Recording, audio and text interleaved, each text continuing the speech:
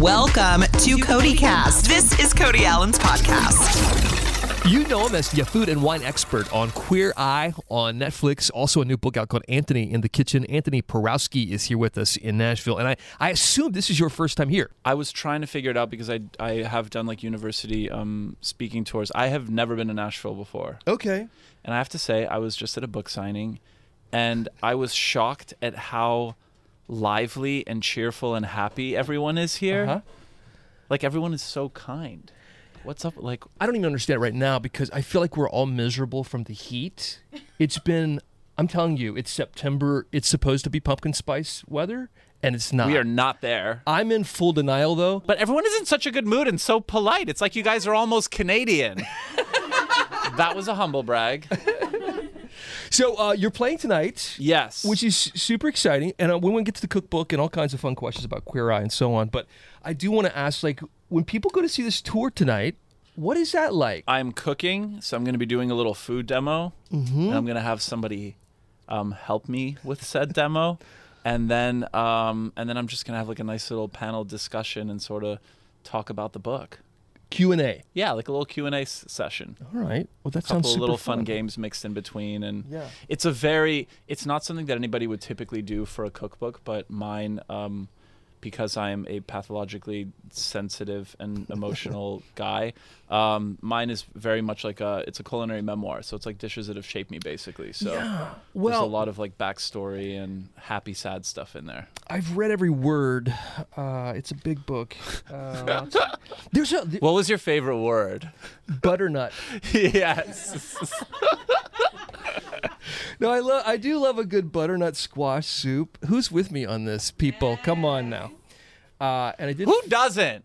I mean, it's so good. If it did feel like fall, it would be the perfect soup for today. It is the perfect soup for a September day in Nashville when it's really 105. is. Yeah. And I also love some of the. Listen, there's a ton of photos of Anthony in here as well. So if No you're- shortage of those. There's So and here you are buying actual squash. You're buying some gourds. I am. My gourd. I am double fisting butternut squash with my little tote in New York, my happy place. Okay, was this posed or? I swear. Okay, so Paul Brisman, who's a photographer for the book, he photographed like a bunch of punk bands way back then, and he's like this ex rock and roller type, and he is the most badass photographer I've ever worked with. We were fully in the middle of Canal Street, and he was like jumping up on hydrants and like trying to take photos while I was walking. Really? So it was like kind of distracting, like knowing usually a photographer is good at not letting you know that they're not really there. But it was like very painfully obvious that he was as he was like jumping around. But nothing was really, except the photos where I'm directly looking into the camera. None of those are really posed. He's very like he's very much like a photojournalist. It's awesome. Great photography, and I can tell not only are there obviously recipes and Anthony in the kitchen, but also great stories behind some of these recipes and really about your life, right? Yeah. It's, like you said, sort of a what'd you call it? It's like a culinary memoir. Culinary I mean, it's memoir. all dishes. You know, I sort of plead my case with with every single one of the 100 recipes. Like they've all had some kind of an important role in my life. I mean, I don't bake.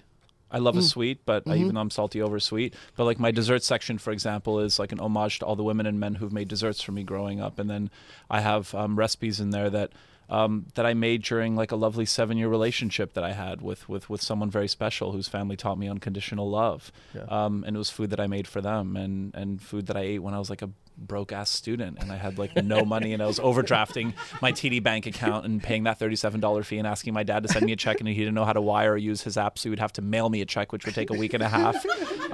Like I said, it's a lot of happy sad. What's that recipe, by the way? That would definitely be the white butter beans with sort of like this nice herby tomato sauce, which literally costs like $3 to make, and I ate it all the time. And then my very favorite, I'm obsessed with peas. I don't know what it is about them. I just love them. I saw that because rule number 10 here: frozen peas for president. Well, because they definitely should if they were human, and I will anthropomorphize them as long as I need to until they become president. Peas are something that I remember, like they're literally $1 a bag, and I used to come home from rehearsals. I was in theater school for 2 years in New York, and I'd have like a bag of frozen peas. I would thaw them out with some really good butter, put some Maldon salt and fresh mint, And that's something that I still do when I come back from, whether I'm filming Queer Eye or touring or whatever it is that I'm doing. I come home and I want a meal in 5 minutes. It reminds me of the person I was when I first moved to New York. And like, food is sentimental, it's emotional, it's nostalgic, it's all of these things. And I think sometimes it's important to revisit like recipes that you had when you were a kid too. Do you have a favorite recipe? I know it's hard to narrow it down to one in the book, but Today, in lieu of the weather, I think I would pick Poland's version of gazpacho, which is, we're known for borscht, which is like a beet soup that is very hot, that has these little dumplings in it. But the chilled borscht version is like bright pink. It looks radioactive. And there's a hard-boiled egg and sour cream, which I love, and pickles and cucumber. And it's this like refreshing soup that just wakes you up, and it's the most thirst-quenching thing ever. wow. Yeah. Let's go back to the Broke days for a second. Okay. And I want to get back to the mantras in the book. You've got Yes. some great top 10 mantras I want to talk about. But how did Queer Eye and the call to be the food and wine cuisine guy, how did that change everything? I mean, it changed my life. I remember exactly where I was the day that I got that call. It was Rob Eric, one of the show creators. I was working in a gallery at the time. I've had a lot of jobs. I think that's why they had a bit of confusion when they were casting the show, because they knew that I was obsessed with food, but I studied psychology. I was an actor. I worked in a gallery, spoke many languages, and like I was a little all over the place. I'm very ADD. And so I was working this gallery job. I was about to sell this very specific piece of furniture. It was a French Art Deco side cabinet that Andy Warhol used to own. And I was about to make a really big commission, but I got the call and I was like, holy crap, I've been waiting for this call for 3 weeks. Yeah. And they basically told me to sit down and asked me if I wanted to be part of the family. And I was just sort of like flushed and freaked out. And I called my boyfriend at the time and he came to pick me up.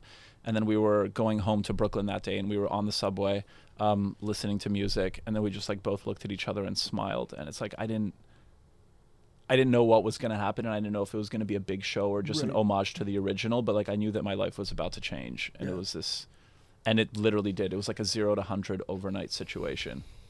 It would be one thing to sort of restart the show or reboot the show.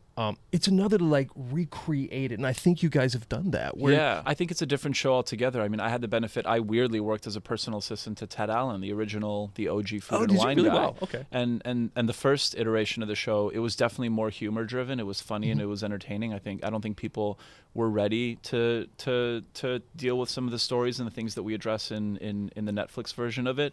But yeah, I mean, it's a show all about heart and vulnerability and opening yourself up to other people and sort of having that conversation. And I cry. I mean, am I the only one? Do I cry every episode of Queer Eye? I mean, I do too. It's like it gets me every time. I'm like, how can you not? Like, these are perfect strangers who are opening up about things that they've never really shared before. I'm about to cry right now just thinking about it. I mean, seriously.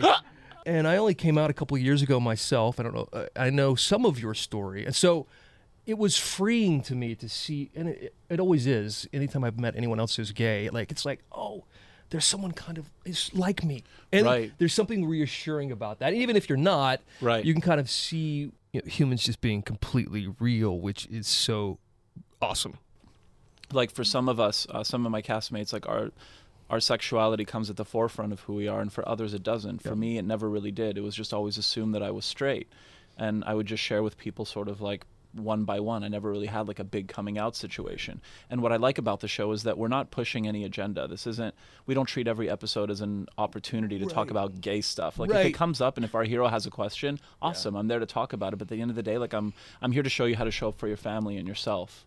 Like the other stuff can come up. Like it's not like the main. It's not like the main MO or the goal at hand. Authenticity seems to be the main MO to me.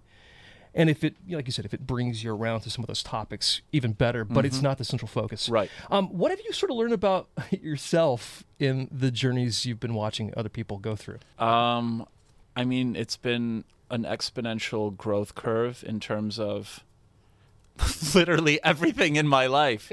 I'm the type of person who, I'm very Canadian. There's an expression, we like apologize for taking up air in the room when we walk in, and I'm very sort of, I've never really been good at addressing my needs because I'm a people pleaser and I need everyone to love me.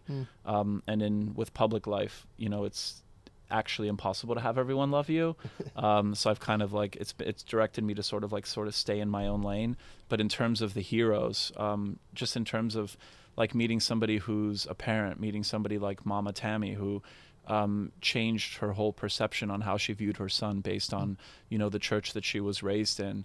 It sort of showed me that like family dynamics can always change. I was raised in a very dysfunctional family. Growing up, I was extremely close to my biological mother and my middle sister, and now it's the reverse. I'm very close with my father and my oldest sister, but the reverse isn't true. But family dynamics can change, and I'm sort of more open to that now. And it's just, yeah, it's completely like the vulnerability that these people have and their willingness to share about everything. I came on that show and I told myself, I'm not going to talk about gay stuff. Yeah. I'm not going to ever bring it up. And then lo and behold, 4th episode, we have our lovely hero AJ, who never had a chance to come out to his father. Dude, that episode, so he came. incredible. I lost my mind. Yeah, me too. And so he came out to his stepmom, and he wanted to talk about sexuality. And then suddenly I was like, oh, well, this is an opportunity to talk about the fact that I actually don't identify as gay. I've been in more relationships with women than I've been with men. I've been in love with women. And so I think the closest word to it, at least for now, because I hate boxes and I think I'm just a rebel at heart, or I'm just a brat. But I've always considered myself as fluid. And then I was like, okay, great. Well, if he's going to tell us about his life, I have to do the same. You can't expect somebody to open up about everything that they're going through and just sit there and be preachy. You're taking the show to Japan, or perhaps you already have. I guess the episodes have been filmed. We did. They're filmed. They're coming out November 1st. I can't wait. I think November 1st. Yes. Okay. I just got a bit of back sweat because I always say things that I'm not supposed to say. Netflix is very secretive, as we know. Right. But that's fine. The secret's out, so I'm not getting in trouble for this. All right. Well, this is an interesting concept because obviously it's Japan, so it's a completely different take on what you guys do. But how will this series be different this season? Yeah, I was intimidated going in because of the obvious language barrier, and then we had a lovely translator who sort of held our hands throughout the whole process. And I think everyone's going to be really it's incredible how there are so many similarities in terms of the human experience and what we're going through. But when you add to that sort of like the cultural nuances and the differences in how people express their love, for example, like in Japanese culture, if you go to any single store, like you go to a 7-Eleven, if you see the packaging, yes, I'm going to bring it up because I bring it up anytime I can. The egg salad sandwich at 7-Eleven and Lawson is the best egg sandwich you will ever have in your life. It is crustless. The yolks are amazing. The mayo is like a nice bright yellow. They're just so good. But the packaging is just so beautiful, and they take care into every single thing that they do, and that's how they show their love. Whereas in the U.S., we're a lot more comfortable giving hugs and giving words of affirmation.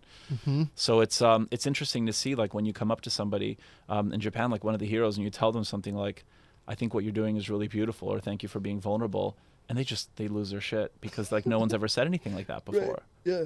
And they're just like in total shock, and like before you know it, it's just a snot crying fest.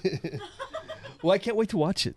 Me too. I haven't seen it either. Netflix doesn't show us. I'll probably see it when you do. You don't see the edits before they go out? No, they send it to us literally like a day or two before they come out. Yeah. But also, I'm being a brat, but like I don't really like to watch myself, so it's not like I'm gonna really watch it anyway. I was gonna get to that. Like, is it something do you watch every episode and like kind of pick apart, like, oh, I could have said this better, or? Yes, absolutely, all the time. I mean, look, these scenes take people pleaser, right? 100%, but also severe pathological control freak. So these scenes, they take 3 to 4 hours. And especially with like the methodology of a recipe, something that's a little more complex, it's like a lot of things get cut out. It's impossible to do the whole thing in 2 minutes, and you want to get certain beats in. So I've sort of learned to like let go and let God, and like trust the editing team, who does a fantastic job. And I just kind of stay in my lane, and it's best when I don't watch it. Well, they always make you look good, that's for sure. They do a great job. Yeah, Taylor Swift, her video, You Need to Calm Down, yeah. you're part of. And of course, Taylor connects to our little world here. So what was it like that day? It looked like a circus. She's okay. I love her so much. I've had like the opportunity to meet a lot of my idols and people that I've looked up to, and a couple times with certain people, sometimes you get disappointed. Who? Meeting her, we're not going there. Okay. That's not my brand. That's not why I'm here. I'm not falling for that one. But Taylor is just like what she does. What I knew about her before is like what she does for her fans, and I think no other talent does that. the amount of like commitment and like dedication and like attention she gives to people who love her and her music. But to see the way that she behaves on a set, I think is like a true sort of like testament to the person that she is. It could not have been more of a collaborative process. It was all kindness. Meanwhile, it was an extremely stressful situation because there's like PAP helicopters everywhere. Going to pee, which I do every 10 minutes because I drink so much coffee and drink a lot of water and have the smallest bladder in the world. Thanks, Mom and Dad, from a genetic standpoint. They would like walk us with umbrellas to the urinals, and it was just like very, like everything was just so kind of like calculated and sort of like on a very strict timeline because they had so much talent on the set. And she just couldn't have been nicer and sweeter, and she has the best taste in music. And you know what? You didn't ask for it, but let's talk about her album. My favorite songs right now, and they change every week. Cornelia Street is really speaking to me. Death by a Thousand Cuts destroyed me when I finally like actually listened to the lyrics, because at first it was just catchy, and then it was like boom. And Archer is still my number one. Really? Yeah. I'm one of those Taylor Swift fans, and I have to listen to a song several times because they're so deep. There's so much there. And you don't, if it's not that hooky, catchy thing in the beginning that gets you, you have to really study it. Yep. I immediately go for the ballads or the sadder stuff right off the bat, because that's sort of like, I'm a sad boy. Like that's my leaning, that's my inclination. But I just think it's such an excellent album, and I'm just so proud of her. And she has great taste in music. She loves The National too. Anyone who loves The National, it's like somebody who likes dogs. It's like, I immediately respect you. It's true. Have you ever met a bad dog person? Dog Never. people are the best. Correct. Cat people, never mind. We're not bringing that up. In the book, you do have your top 10 culinary mantras. I mentioned one of them, which is frozen peas for president. And I have, I think, what I think is my favorite of these. But which one do you think is the most important mantra when it comes to cooking? Let's remember these 10 mantras. I think it would actually be, because now I'm thinking of Taylor and a lot of her music. I think French omelets are romantic. Okay. Yes. That is one, right? I'm not wrong. French omelets are romantic. Yes, number 9. It is there. Number Okay. 9. Yeah. I like number 2. Don't put too much pressure on yourself. I think a lot of people do that in the kitchen. 100%, right? because cooking is supposed to be fun. It's supposed to be calm and meditating. And for somebody who's as manic as I am and running around all the time, the thing I most look forward to, like my ultimate luxuries these days, are 1, sleeping in my own bed, and 2, actually cooking in my own kitchen. Yeah. And like being at home and preparing a meal and busting on some Miles Davis or Maggie Rogers or whatever it is, and like listening to just good music and waiting for friends or someone to come home. And cook for is like the ultimate. That's like the ultimate thing, and it should be an enjoyable experience. And I feel like you bring that on Queer Eye to those who you're working with and helping their lives progress. It is that calming sort of Anthony spirit. You know what I'm talking about? Just that calmness that I feel like you bring, and that joy in the kitchen that I think a lot of people are missing, because it's just so much easier to go to fast food. Well, and by the way, is there a chain restaurant that you will go to? A chain restaurant that I will go to? Yeah. Or fast food, for that matter. So my very favorite, number 1, if I had to pick, would be Shake Shack. Oh, yeah. And here's my order. A Shack Stack. Okay. But add a beef patty, because there's only one and it's really thin. And there's like a portobello mushroom burger that's stuffed with Gouda, and it's deep fried, and it just oozes out, and it's fantastic. Although sometimes Gouda could be a tad saltier. But anyway, the buns are perfect. And then I would have a 10-piece chicken nugget situation with the honey mustard and the barbecue sauce, because the barbecue sauce is tangy. It has the right level of acid. And that would have whatever milkshake they have available there, because they're awesome. And I'm usually not one for fries unless it's poutine, which is a French-Canadian classic with gravy and cheese curds. But there I would really mess up some waffle fries with the cheese sauce. Wow. Like, get some extra cheese sauce on the side. You've clearly thought this through. I'm sorry, I'm not done. And also the I forgot the name of it, but it's the hot dog that has the onion and the pickle. It's like the one with the chopped veggies on it. It's just fantastic. Wow.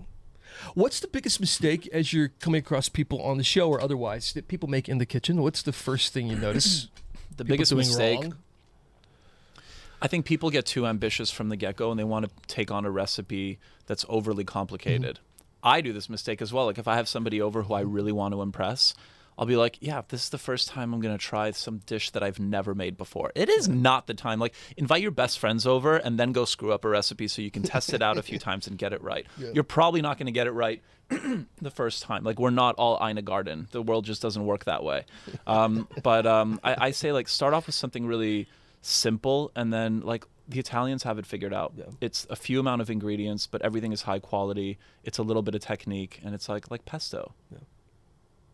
Not presto, pesto. Like, I was actually thinking about pesto because it's literally just basil, garlic, pine nuts, and parm, and you have one of the most delicious sauces ever. Real quick, switching gears, Karamo is going to be on Dancing with the Stars. Yes. Of course, co-star with you on Queer Eye.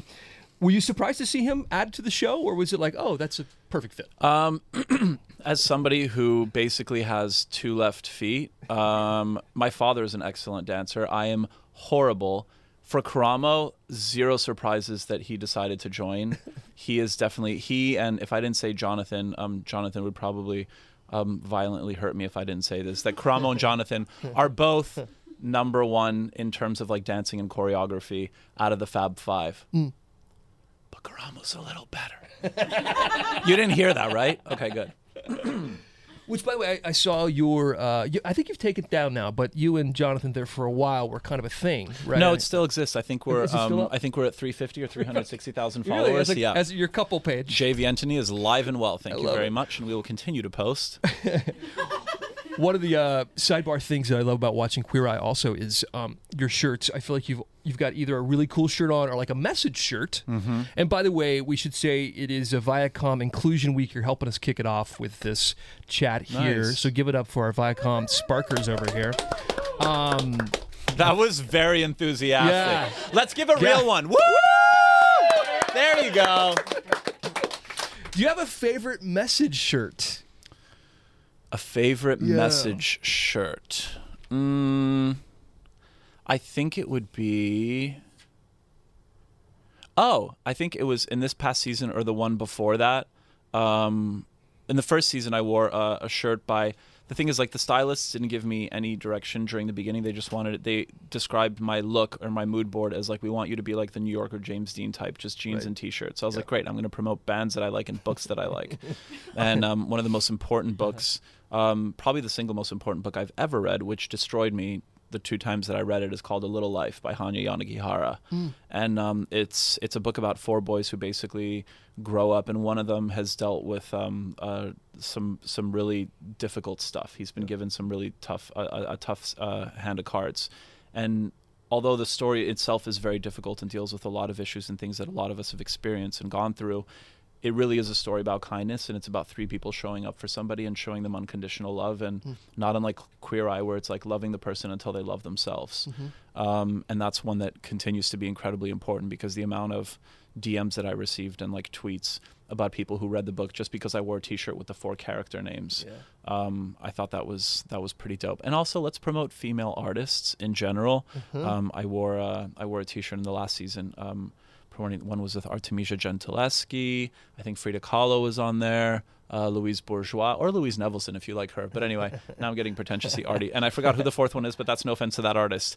But I do like things that have sort of, I'm very attraction versus promotion, and any opportunity now, because I'm in this like reality unscripted world where I can sort of voice my opinion. If I think it's something that kind of makes people want to be better people, then I'm all for it. Good. You talked earlier about how when you meet people who you've seen on television or people that you admire, you want them to live up to those expectations. And thank you for living up to mine. And I think all of us today. Thank you. Thank you so much. Like, what a great person you are, truly. You don't want to see me when I'm boarding a flight at 5 o'clock in the morning and I haven't had coffee yet.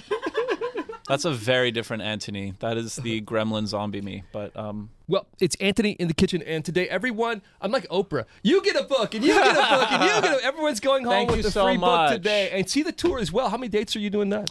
I think it's a total of 13 plus Canada and the UK as well. Wow, good stuff. One more time for Anthony, right? Thank you. Thank you so much for having me. This has been CodyCast. Subscribe now on iTunes. Listen anytime on the iHeartRadio app. Cody is heard on hundreds of radio stations across America and seen on CMT Hot 20 Countdown every weekend. For more, go to cmtcody.com.